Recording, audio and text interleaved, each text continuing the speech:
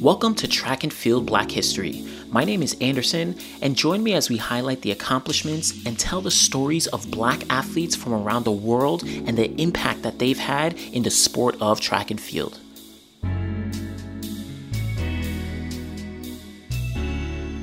Today we're going to be talking about the first African American man to break 4 minutes in the mile, Reggie McAfee. Now McAfee grew up in Cincinnati, Ohio, and was one of 8 siblings in his family, all raised by a single mother.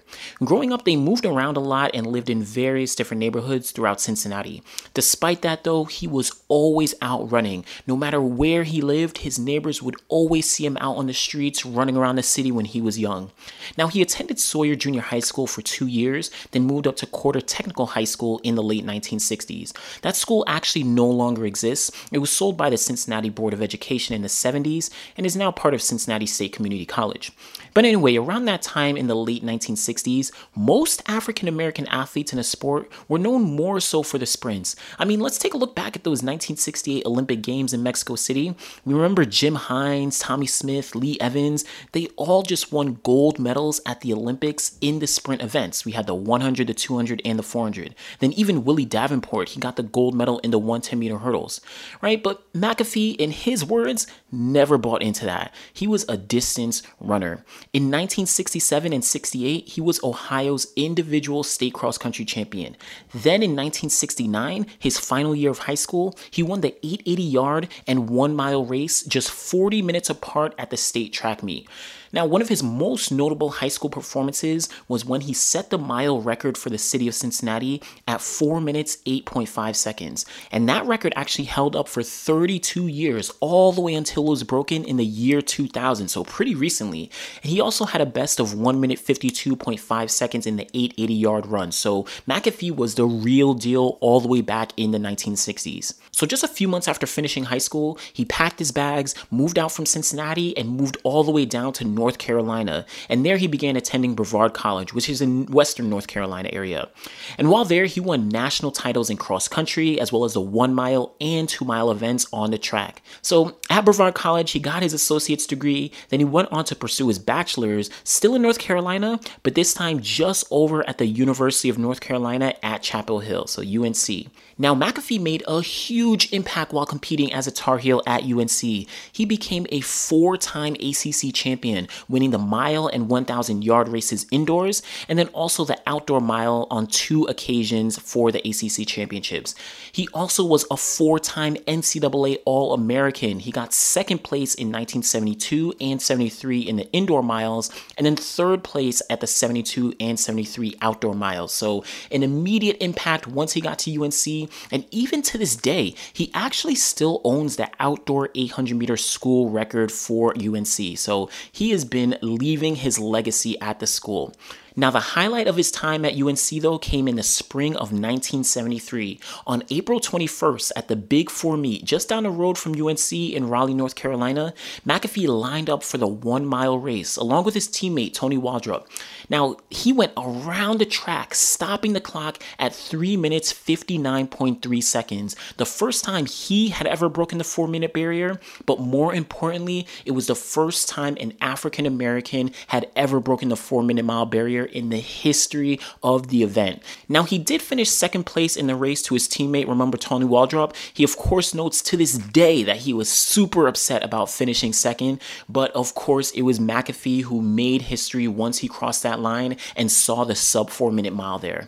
Now, what's more impressive is that just a week after that mile race, he matched his time of 3 minutes 59.3 seconds to win the ACC championships.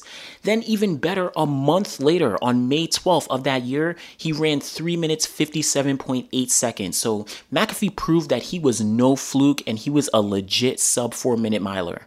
Now, outside of university in the summer of 1973, McAfee actually had the opportunity to travel to the World University Games all the way out in Moscow, Russia.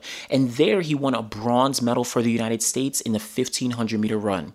Unfortunately, though, that was really his only major international competition. In 1972, he did compete in the Olympic trials to try and earn a spot on the 1,500-meter team to the Olympic Games that were going to be held in Munich, Germany that year. But unfortunately, he had had a sore Achilles tendon, which kept him out of running in the finals at those trials. So he didn't see as much international success throughout his entire career as he did while in high school and in college. So once he graduated from UNC, McAfee went on to earn his MBA from North Carolina Central University. So he's been in that North Carolina area ever since leaving from high school, and then later spent about 30 years working at Xerox as a sales executive. So, and if you're not familiar with Xerox, right, they invented things like the computer mouse and the GUI for desktops, but they're probably most well known for printers and copiers and things like that. I even think the word Xerox used to be a verb for making copies, right? Someone would say, go Xerox that or something like that. But anyway, in 2006, just a year before he left Xerox,